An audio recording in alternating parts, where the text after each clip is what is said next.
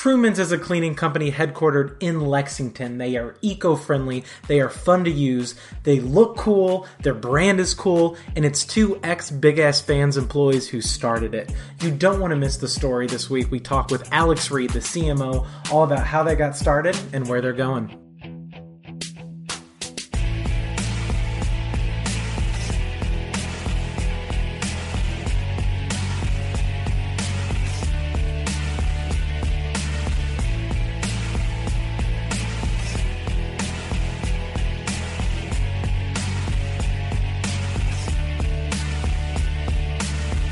Welcome back to the Middle Tech Podcast. Nate Antetomaso here in Chicago, Illinois, joined by my co-host, Evan Knowles. How you doing, man? I'm doing well. I just got back from Kroger and got some of their fried chicken. Have you ever had their fried chicken? No, I have not had their fried chicken. It's pretty good, man. It's really good. I'll need to try that. I miss Kroger, but we have Mario. You can get a whole chicken for $7. Really? Yeah, it's a whole chicken, I believe. That's impressive. I miss Kroger, but we have Mariano's up here. It's owned by Kroger, and all of the like store brand stuff is Kroger, but it's like double the price, of course. Oh, yeah, of course. Sounds like LA. Yeah, did you live in LA? You've never mentioned that. Well, today we are happy to be joined by another guest. We have Alex Reed, the co-founder and the chief marketing officer at Truman's down in Lexington, Kentucky. How you doing, Alex? I'm good. Thanks for having me on the show, guys. Of course. Thank you for coming on. Have you ever gotten a whole fried chicken from Kroger? I have not, but I'm admittedly not a big meat eater. I'm more of a vegetarian, more of a fish and veggie guy myself. Okay. I need to try something like that. Just kind of cutting out of red meat specifically. I eat way too much. Well, I'll tell you what, here's a tip. It's a chain restaurant, and it is what it is, but the veggie and plant-based burgers they have at BurgerFi are amazing. Really? Better than an actual burger, in my opinion. That's a big statement. Check it out, yeah. Okay, I'll have to do that. And there's a lot of brands popping up. Brought to you by BurgerFi. Yeah, this is our first sponsor, BurgerFi. Cool. Well, as much as you love BurgerFi, and we could talk about it for a whole episode, I'm sure, we're here to talk about you and what you're doing with Truman's. Before we jump into that, if you could just kind of give us a high-level overview of who you are, what you're doing, where you came from, and then we'll go from there. Yeah, I mean, that's a big question. It is. Take that wherever you want to go with it. So this is Alex Reed speaking. I have a background that I consider to be somewhat opportunistic. I grew up in Louisville, Kentucky. I migrated about 60 miles east to Lexington to go to college. And, I never had any intention of staying in Lexington. I happened upon a small company at the time called Big Ass Fans. In fact, I hadn't even heard of the business, even though I had been in Lexington for almost 3 years at this time, when my professor nudged me and said, "Hey, this company is looking for an intern this summer." As part of my curriculum at UK, we had to have an internship to graduate. And so I said, I'll check it out. And I thought it was so cool. It had that classic startup vibe. Probably before it became cliched, you had the pool tables and the beer fridge and kind of the industrial chic office space. And I thought, this is awesome. And what year was this? This was in 2008. So real early for that whole vibe. Yeah. Like I said, it was kind of the cool startup vibe before that became somewhat tacky or cliched. And so I joined in 2008 while I was still in college. And I had a great experience that summer. I was one of those individuals that just would take any task, take any job and do it. And that's really who I am. And because of that, being a small company where everybody works on everything, I got exposed to a lot of different areas of the business. And I got to work really closely with the founder of the company, Kerry Smith, who, is a well-known entrepreneur in Kentucky and really globally for what he accomplished. So I was fortunate to not only get more responsibility than I deserved at that age, but also get to interact with somebody that was truly a market disruptor and learn from him. I decided to stay on with the company post graduation. I actually had a very light senior year, so it was almost like I got a head start and was working close to 40 hours a week, even while finishing out my undergrad. Mm-hmm. And then just kept at it. I worked my way up through the company. I started as kind of a marketing communications specialist, and focusing on crafting our pitch, whether it was for the media, whether it was direct marketing, whether it was traditional advertising. This was at a time when email marketing, digital marketing, all of this was fairly new.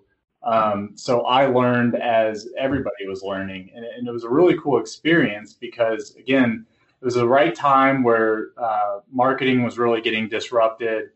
You had a company that was in full-on experimentation mode, trying different things, very entrepreneurial. So it was a perfect storm for me where, I think every marketer wants that freedom to go out and try things, to make mistakes, to see what works. And, I was afforded that. And because of that, we were a high growth company for many, many years. The company would grow 30-40% every year over year without fail. It was amazing. It was an incredible journey. And with that, That's crazy. I would take on new responsibility. By 2012, and bear in mind at this time, I'm like 25 years old. We acquired a small company called Haiku that was really just a technology. It wasn't really commercialized, not at all in the U.S. and very lightly overseas. And I got tasked with building that brand and taking that product to market. Again, you got to keep in mind, I'm a 25-year-old kid. I have no consumer marketing experience to this point, and I get charged with taking this product to market. We grew that business to $60 million in 3 years. And Wow. it was a really exciting journey, and it definitely is not all credit to me. There were a lot of smart people, from engineering to product marketing, product management, to the founder himself, who were involved in it. But that kind of experience was absolutely incredible for me. I parlayed that experience and some other roles that I had at Big Ass Fans into what ended up being my final role there, which was the global marketing director, overseeing all marketing, all communications, product management, et cetera, for the company worldwide. And, it was really just, and remains a cool company. It's kind of become a hallmark in Lexington, which is so cool to see because, when I started, as I said, I'd never even heard of the business, and it was right in my backyard. So my professional career was kind of a happy accident. I stumble upon this company by hearsay. I say no to nothing. I get handed really cool opportunities. I mean, I worked hard for them, but so much of life, in my opinion, is good timing and taking advantage of good timing. And I was fortunate that the stars aligned with that. And so, I met my co-founder, John Bostock there. He came on from General Electric in 2016, and he was really brought on to kind of rethink the way the company was structured, set it up for sustained success, and ultimately a succession plan that didn't involve the sole proprietor, the founder, anymore. So I worked closely with him through that process that started in 2017 and lasted really the entire year to position the company for sale, which, it ultimately did sell in December 2017. And after that, I really felt like it was time for me to go back to what I was passionate about, which is finding this boring category, whether it's ceiling fans or cleaning, and making a lot of noise in it. I felt like that was what I wanted to do with my career. It was successful at Big Ass Fans, and it could be successful in other product categories. So that's really what led me to Truman's and the desire to leave Big Ass Fans, which again was a great opportunity and remains a great company. Yeah, that's awesome. That's some amazing experience that I'm sure has prepared you so well for what you're doing now. Let's go ahead and talk about Truman. So where did that idea come from, and What made you ultimately decide you guys wanted to chase that idea and start the company? So the idea for Truman's is not new, and I think that surprises a lot of people. Concentrates have been around for decades, and they are the standard in businesses. Um, it wouldn't make sense to buy just dozens or hundreds of ready-to-use bottles and have them on your supply shelf. So my co-founder, John Bostock, actually got to know an individual over the past decade and served as an advisor to his company. This guy runs a large commercial cleaning business. So he manufactures products for businesses, hotel chains, restaurant chains, schools, offices. And he got to know him over the years and realized in that process that nobody uses ready to use cleaners in the commercial space. And so he looked at it and said, why are people using ready to use cleaners in the home? Well, when you look at concentrate technologies that are available for consumers, it requires, a decent amount of effort. You've got to mix the cleaning products. You've got to make sure you get the proper dilution. You may have to touch the chemicals, and some people are uncomfortable with that. So when you kind of study the market, you realize why everybody's buying cleaning products, whether it's, Windex or Lysol or Clorox off the shelf, ready to use, even though that product is 98% water, and it's convenience. This country, we're a culture of convenience. We use things and we throw them away. It's kind of the way of the world, and it's starting to shift, I think, thankfully. But we looked at this and we said, well, nobody's really presented concentrate technology in a very approachable way from a product design standpoint, from a branding perspective. It's all targeted towards the super green people. And I think that's great, but our mission was to make concentrate technology the standard. We set out from the beginning, we said we want, without a defined period of time, we want more than half the market to consist of concentrate cleaners versus ready to use.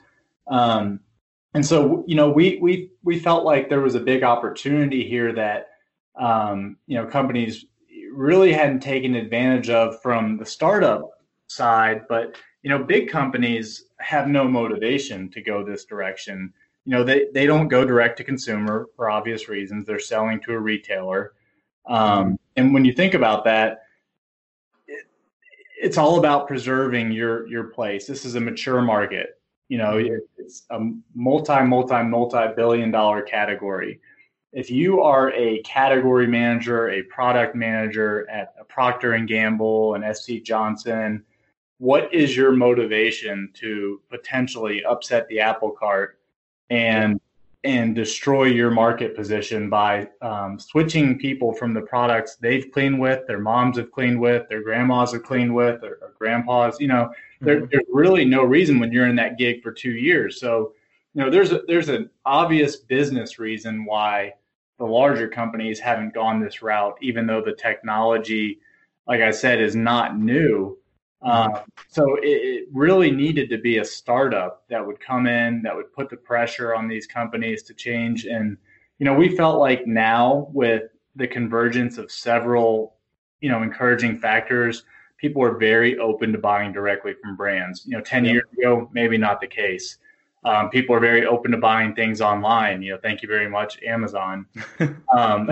There's growing mind share with environmentally friendly products, whether it's, the cleaning solution itself or the packaging that it arrives in. So, you have the convergence of all these factors, and we felt like the timing was right that, hey, now concentrates can be really successful. We've got to take it to market in an interesting way. We've got to do all the right things from a business perspective, but on its face, this has every opportunity to be a very successful business. For sure. So you said you have to take it to market in an interesting way, and you have to do things right from a business perspective. There are two things when I think about Truman's that come up when I hear that quote. One is the branding, and as a marketing nerd myself, I could talk all day about your guys' brand and your tone of voice. But the other is the subscription model that you have, and just fundamentally different than a one-time purchase like you would go into the store and buy Clorox. So whichever one of those you want to tackle first, why were those decisions made to have a quirky brand and to go subscription? Well, I think, I would even argue there's three things. Okay. And sorry, not disagreeing with you. I think no, hey, you know better than I do. Well, I think those two things are really important. So I'll talk about those first. I think from a brand perspective, we had a strong theory coming into this. When we looked at the landscape, we saw two lanes that were being pursued. Okay. One was this super green lane that's aspirational and, it saved the planet and it, it was very clearly targeting a certain segment of the market. And I think that's great, but is very crowded and segmented. And I think the other side was your legacy brands. I mentioned some of them: 409, Clorox, Lysol. They've been around for 100 years. You know them. You're probably not emotionally attached to them, but you probably also trust that they clean well. What we didn't see was anybody approaching the market with this down-to-earth, very human brand, tongue-in-cheek, not taking itself too seriously. The lightheartedness was really missing from this category, and we didn't understand, cleaning doesn't have, most people don't love cleaning, so why can't we bring a little bit of levity to the everyday tasks that we all have to do? So that was one thing from a brand perspective. We just thought, why go out with a boring brand? Why go out with a Me Too brand? Let's develop some actual personality to it. From a subscription standpoint, we offer the product with and without a subscription because we understand some people under no circumstances want automatic billing, and we respect that. But it's also a replenishable. It's a consumable. It's something you go through at some frequency. Everybody's different. And so the subscription plans we have are extremely customizable because everybody cleans at a different rate. But the reality is it's not a one-time purchase.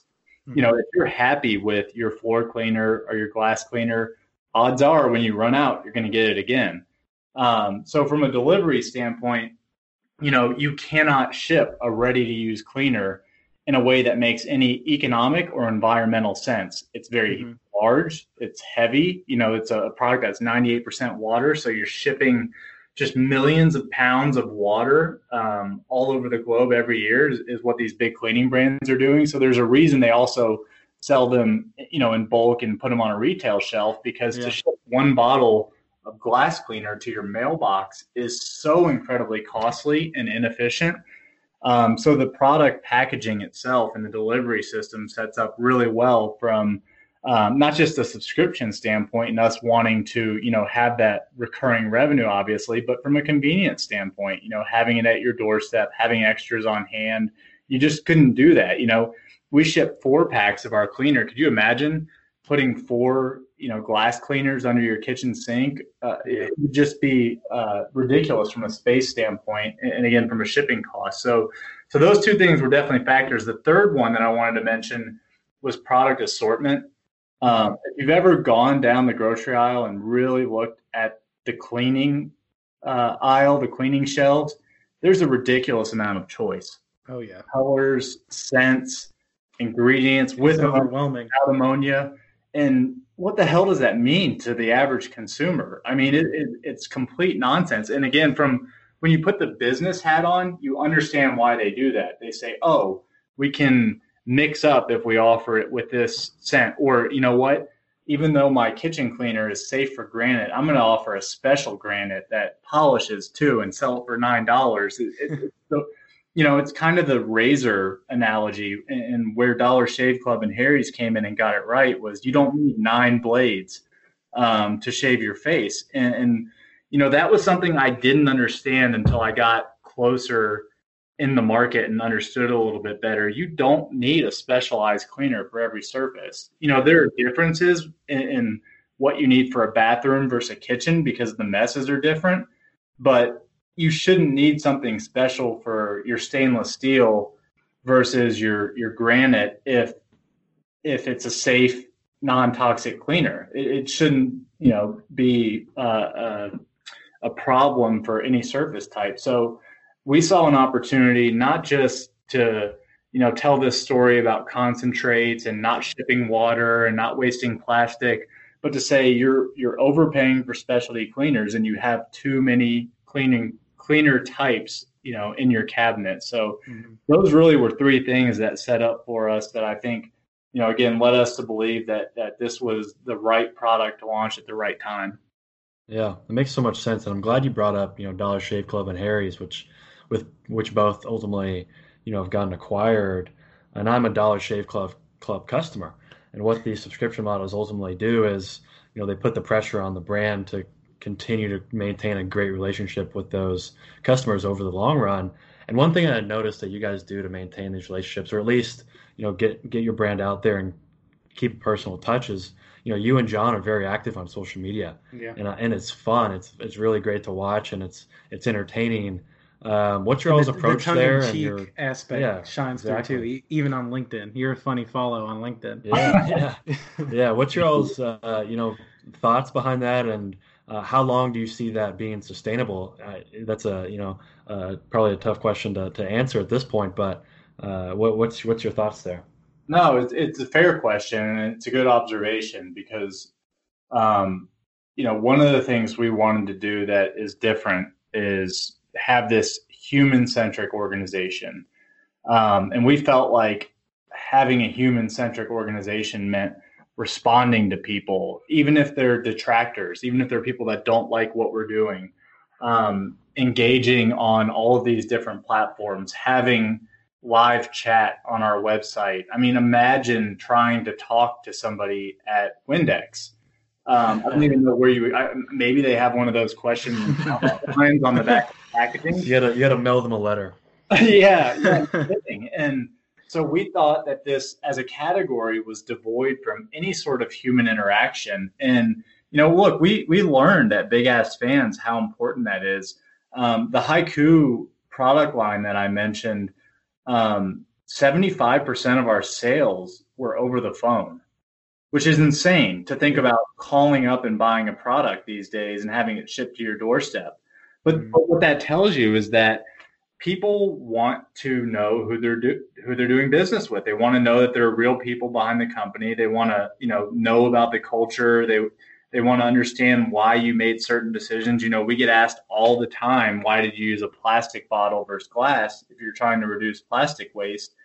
And, we have great answers for those sorts of things. But if we were this faceless corporation that put the website on autopilot and, didn't interact with our customers and engage with, and even embracing, the haters, then, you miss all that stuff. So we prioritized it from the beginning. So I think that's what you're seeing. And to your question about how you scale, obviously John and I, we get 24 hours in a day. And we're going to have to pick our battles as the company grows. But, one of the things we've talked about is that we're always going to maintain this level of personalization, period. When we think about future investments in the business, we're going to prioritize human beings and people who share the spirit of Truman's, who believe in our mission, who are willing to go out there. We even talked about, as we add individuals to the team, they're going to have some personal account, not their personal account, but they're going to have to interact as human beings. We're not going to have faceless individuals interacting with customers. And it's just really important to us. And I think, what kind of the whole concept of what's new is old, in a world that feels like everything's being automated and becoming impersonal. I think there's something that people relish when you can put a personal touch on it. And just one more example is, we've started to put note cards in our packaging. People really appreciate that. They love it. We get feedback all the time that they enjoyed receiving that. And I think it's those little things that, remind a customer that there are people behind this business, people that care, people that want to make sure your experience was positive, that sets you apart from, again, the companies whose customers are retailers, not the end user. Yeah, makes sense. So, a question I have back to the subscription revenue model if you can share, what's your percentage of revenue that comes from recurring revenue versus one-time purchases? Yeah, unfortunately, I can't share that just because Yeah, of the yeah, sensitivity. We see a good mix though, and we're also early. What I would say is, this is our third full month of operating. So any data that I shared, anyways, at this point will yeah, likely be different in a few yeah, months.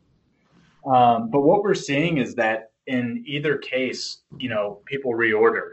It's more of a preference, I would say, than anything. And if you've observed when you look at our website, it wasn't something that we offered at the beginning. We were 100% subscription. So another reason to have this human organization is because you hear from your customers, and you're forced to acknowledge that there are I won't call them issues, but opportunities to improve. And that was one of them for us. Clearly, we had people who did not want to order with any sort of automatic billing. So what we did was we introduced that option, but with a slightly higher price at 75 cents more per cleaner, which I don't believe is unreasonable. And I don't think our customers have felt that that's unreasonable, because clearly there's operational efficiency to be gained from knowing exactly when you're going to ship something.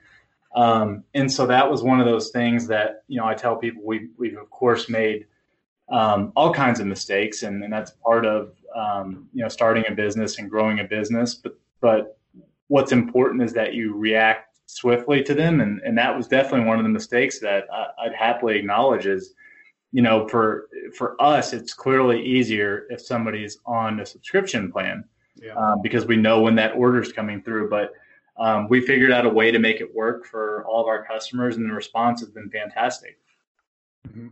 For sure. So one thing that I want to circle back to, we talked about how you guys decided that the market was ripe for this product, but how did you guys, create the product and test the product and, any kind of physical product, especially chemical related? I'm sure there's a lot of testing and a lot that goes into that. Can you speak to that process at all?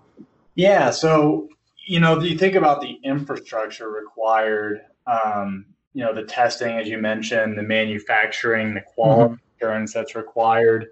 It's very capital intensive. If you were just going to one day wake up and say, I think I want to start a cleaning products company, and you weren't a rich chemist, you would have a hard go of it. Yeah. So what we did was we partnered with a company that, as I mentioned, services the commercial space. So we had the ability to leverage intellectual property, leverage manufacturing expertise, logistical expertise, regulatory expertise, testing, all of those things that you mentioned that were important, without having to do that from scratch. So, that was a big advantage for us. And I think, it'd be very difficult to get into this space without having a strong partner. And so, what made sense for us was to find somebody that, is kind of in the nitty gritty on the chemical side, but isn't a consumer product company, because really that's what John and I, bring to the table as individuals. What we did at Big Ass Fans and how we grew that company was not because we were engineers and, I knew how to design a printed circuit board, or, how to get the right torque, out of what motor. I didn't know anything about that. I mean, you learn over the years, but, it's funny because when I announced that I was doing this, people were like, why are you going into cleaning? Yeah. And I thought that was such a funny question, because nobody ever asked me why I was in the fan business. Because it was an established company, and they saw it and they saw the success. But with this being a startup, they're like, you don't know anything about cleaning. I'm like, I didn't know anything about ceiling fans either. But you got to let the experts do what they do, and work with them collaboratively. And that's, even though the company that we're working with is not part of Truman's, i.e., at Big Ass Fans, the engineers were part of the company. Yeah. Same concept. It's work with really smart people and let them do what they do well, and then you layer on your value. Yeah, for sure. I mean, having that subject matter expert that you can ping at any time is invaluable. And to kind of talk about the product a little bit because I don't think we have yet. Correct me if I'm wrong. You guys have 4 different cleaners that you launch with, correct? Yeah, we have 4 cleaners for the entire home for every hard surface. Hmm. And so that's amazing to launch with 4 different products. Yeah, and honestly, if we could have launched with 1 or 2, we would have done that. Like for us, Hmm. it's about the least number of products within this category. We saw just an amazing amount of unnecessary complexity Yeah. with product lines for surface cleaners. And we wanted to keep it as minimal as possible, but the more you look at it, you've got to have these 4. Again, the dirts and soils from a kitchen are just way different from a bathroom. They're different from glass. They're different from floors. So, we ultimately decided that that was the right product mix for us to launch with. Um, and I think people are you have two sides of the coin. You have some people that are in disbelief that we can clean the entire home with 4 cleaners. Yeah. You have people that say, "Why can't I just use one multi-purpose cleaner?" That would be me as I clean my apartment.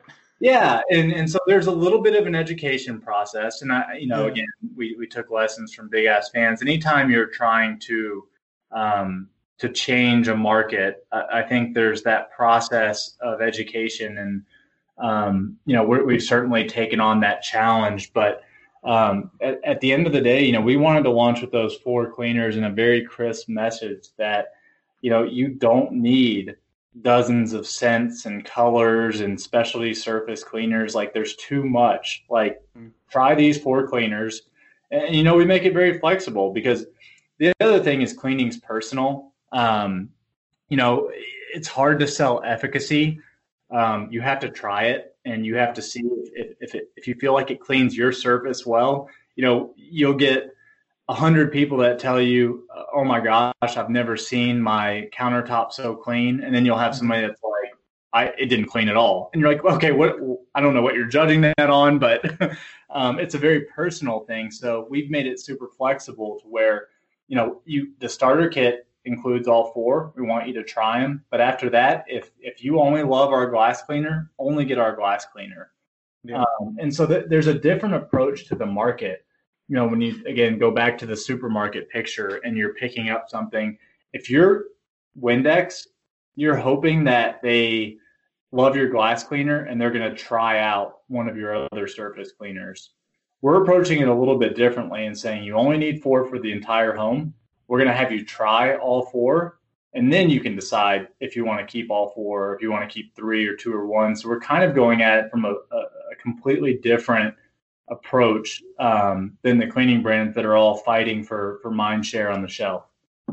Yeah. Yeah. Speaking of those cleaning brands, they're all, fighting for that mind share and approaching this in such an incumbent way and an old, you can say old fashioned way.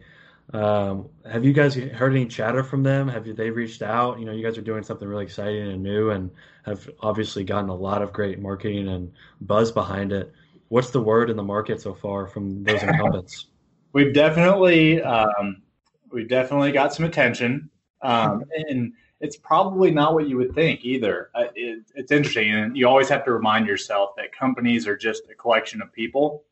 You tend to think of them as these faceless organizations, but all of the companies that I've referenced have hundreds or thousands of people that work for them, and they care about the same issues that we care about. They don't want the planet trashed. They want to see real change. I've had a lot of individuals who still work for these companies or used to work for the companies reach out and congratulate us, applaud us, tell us to keep going. Please help us change this industry. Because as I mentioned, early on in the conversation, they're kind of stuck. It's an individual who's going to push for this change and probably lose his job because of it. And, that they've got the same motivations that you and I do. They want to do well, but they want to take care of their families. And so, you unwind it and it's sort of less surprising that they're all reaching out and cheering us on. So, we've been overwhelmed with the amount of positive response to our concept. And if nothing else, it was really validating for us. I think that the big cleaning brands, are encouraging us to keep going and do it. And Yeah. it just tells you it's long overdue, and that it is going to take a startup or a number of startups to really to move the needle. And that reminds me, when I talk about our haters, one subset is the people that are already using concentrates and are brand loyal, and they say, "Well, I use this and it's better." We tell them that's great. You're helping us with our mission. We want more than 50% of the market to use concentrates. So thank you. Even if it's not ours, thank you. And there's really not a lot that you can say to that. At the end of the day, we feel like to set an arbitrary goal for valuation or to have an exit or, to be this size of employees or revenue is not the most motivating thing. I mean, I don't know how you really rally yourself around that as a mission. So, John and I talked, my co-founder, John Bostock, talked for a long time about what we want our mission to be, or excuse me, what we wanted our goal to be. And it was, we want to see the market shift. We want to see the pendulum swing to where ready to use cleaners are the minority. Yeah. That's amazing. It's inspiring. It definitely is, man. And when you were saying that, I was thinking of this is another company that's really coming along and taking an environmental route and really disrupting the market, and it's Tesla. When people think of Tesla, Elon Musk's goal all along has been to move electric into the mainstream and really push that along and push the other players to move towards that. And it's a goal bigger than Tesla. And you guys are kind of going along that same route. You guys have a goal that's bigger than just Truman's. You mentioned that if a competitor's fans are talking trash to you and you say, hey, we have the same goal. Ultimately, we're trying to change how this is done. That's really inspiring. I definitely applaud you guys for that. Yeah, that's awesome feedback, Evan. I had never thought about that analogy, but you're 100% right. I mean, he has moved the needle, no question, with the electric vehicle market. And, I think he's used some subsidies and public money to accomplish that. So I understand why he probably gets more flack than maybe we do. But you're right. I mean, he is singularly focused on changing that market. And when you think about what the Fords and GMs have done in response to, Tesla, who's by volume, I mean, just microscopic compared to those companies. Yeah. It's incredible how much it's weird to call them a startup because of how large they are by market cap. But it's incredible to see what a startup could do to the biggest industry giants in the U.S. and the automotive industry in the world too. Yeah, I mean that's a flattering analogy to make, and I hope we're able to put that same kind of pressure on. But I love that. So yeah, absolutely. So let's zoom back in a little bit then. I think that is a great analogy, Evan, and hopefully you guys can reach 50% of that even. But let's zoom back down to Lexington, because Evan kind of alluded to this in one of his questions. You guys have gotten some amazing press, and I'm sure that's largely thanks to you, Alex. But all of the big press that I've seen you guys get are national outlets, which is obviously amazing. Any company wants to get that. But I haven't seen anything in Lexington. You guys are uniquely positioned being in the region. That's what this whole podcast is about, obviously. But what kind of traction are you seeing in Lexington, in Louisville, and Cincinnati? Maybe from a press perspective, but even from a customer perspective, can you talk about being in the area? Well, first of all, I can only take 90% credit of all of Truman's success. I have to at least give John 10% credit. Goes up every now and then to work. Overall, 10%. Right? Yeah, no. I mean, look, it's tough. I mean, the earned media side of marketing is really similar to the traditional side. When you think about product marketing, it's all about product market fit. Yeah. When you think about Lexington, and what resonates with the viewers, I don't know that the startup tech scene is what they want to tune in and see on the 5 o'clock news. And I don't think there's any malice or anything like that where they're ignoring Truman's and what we're trying to do. I think it's more about the audience and what the audience cares about. Evan has pointed out that there's almost this culture clash in Lexington, and you have very traditional industries here, and I think there's going to be a shift over time, but it's going to be a little more gradual. In the tech scene, doesn't happen overnight. It takes companies, like Fuji, like Truman's, hopefully, and others that have come before it, to really kind of change the business landscape. And hopefully, what we're doing from a Lexington standpoint is showing the community and hopefully the country at large, but really showing the community that this can be a entrepreneurial hub. It can be a tech hub. There's all kinds of resources here from a talent standpoint, from a capital standpoint. The geography is fantastic.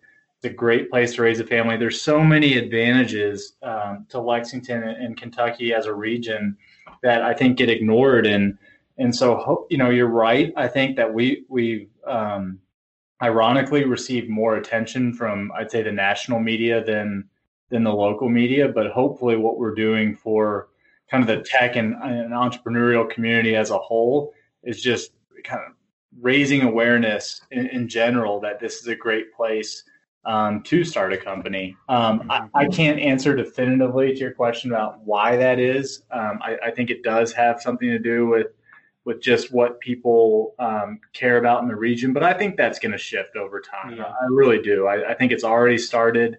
Have you seen a shift from your Big Ass Fans days?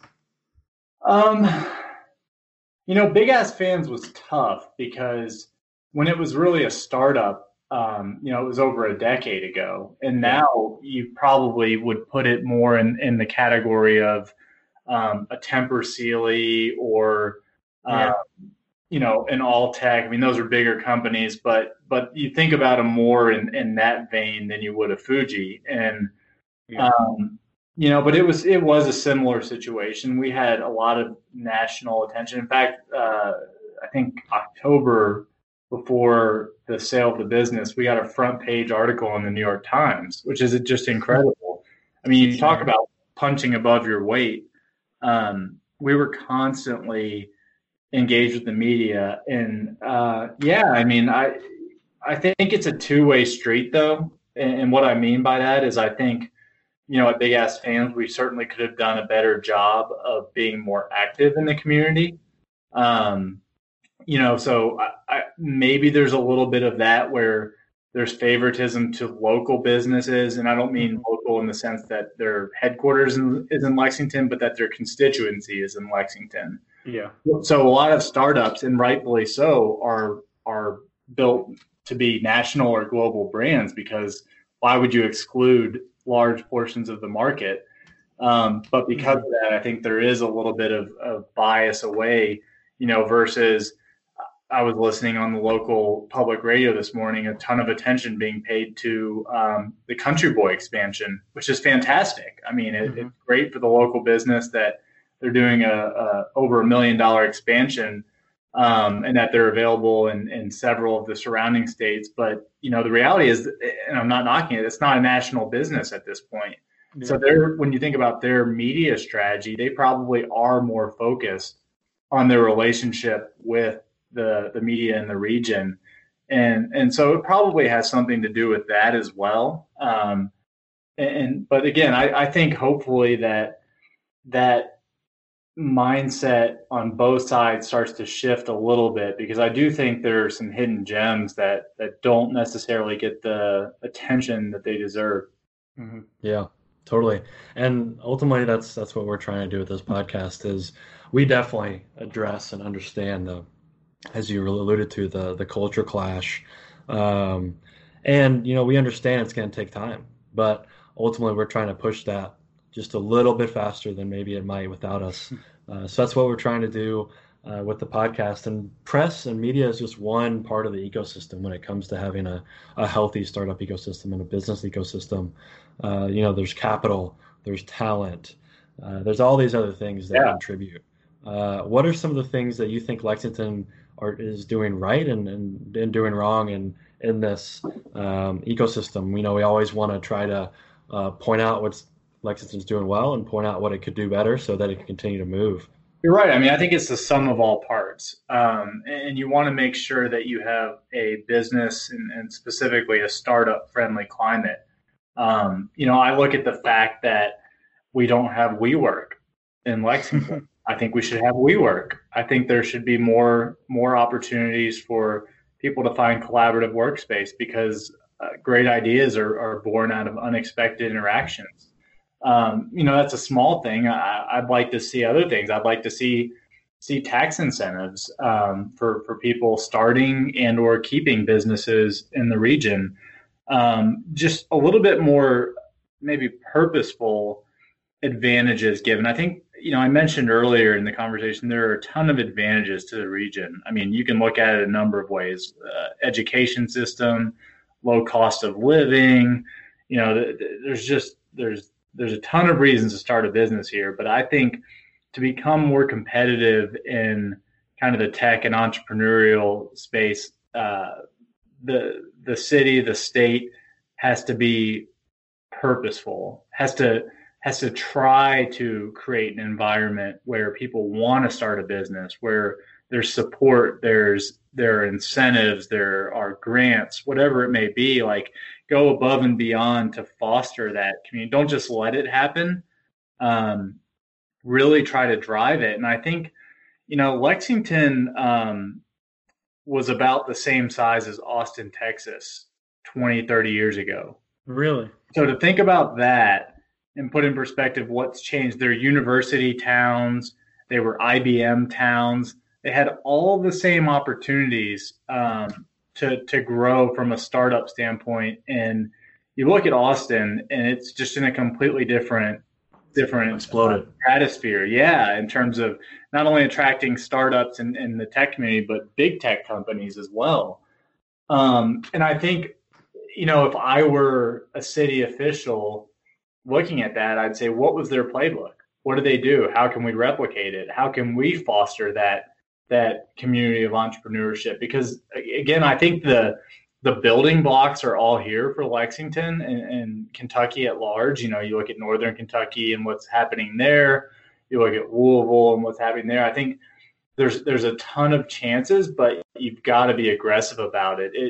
One crazy example was that HQ2 that I think really put it under a microscope of cities pitching for businesses. Now, whether that was right or wrong is a different topic, but I think when cities are motivated, you can tell they have the ability to make it attractive for businesses and for startups. And I think that it just has to become a priority for Lexington to experience the same kind of growth that Austin has had.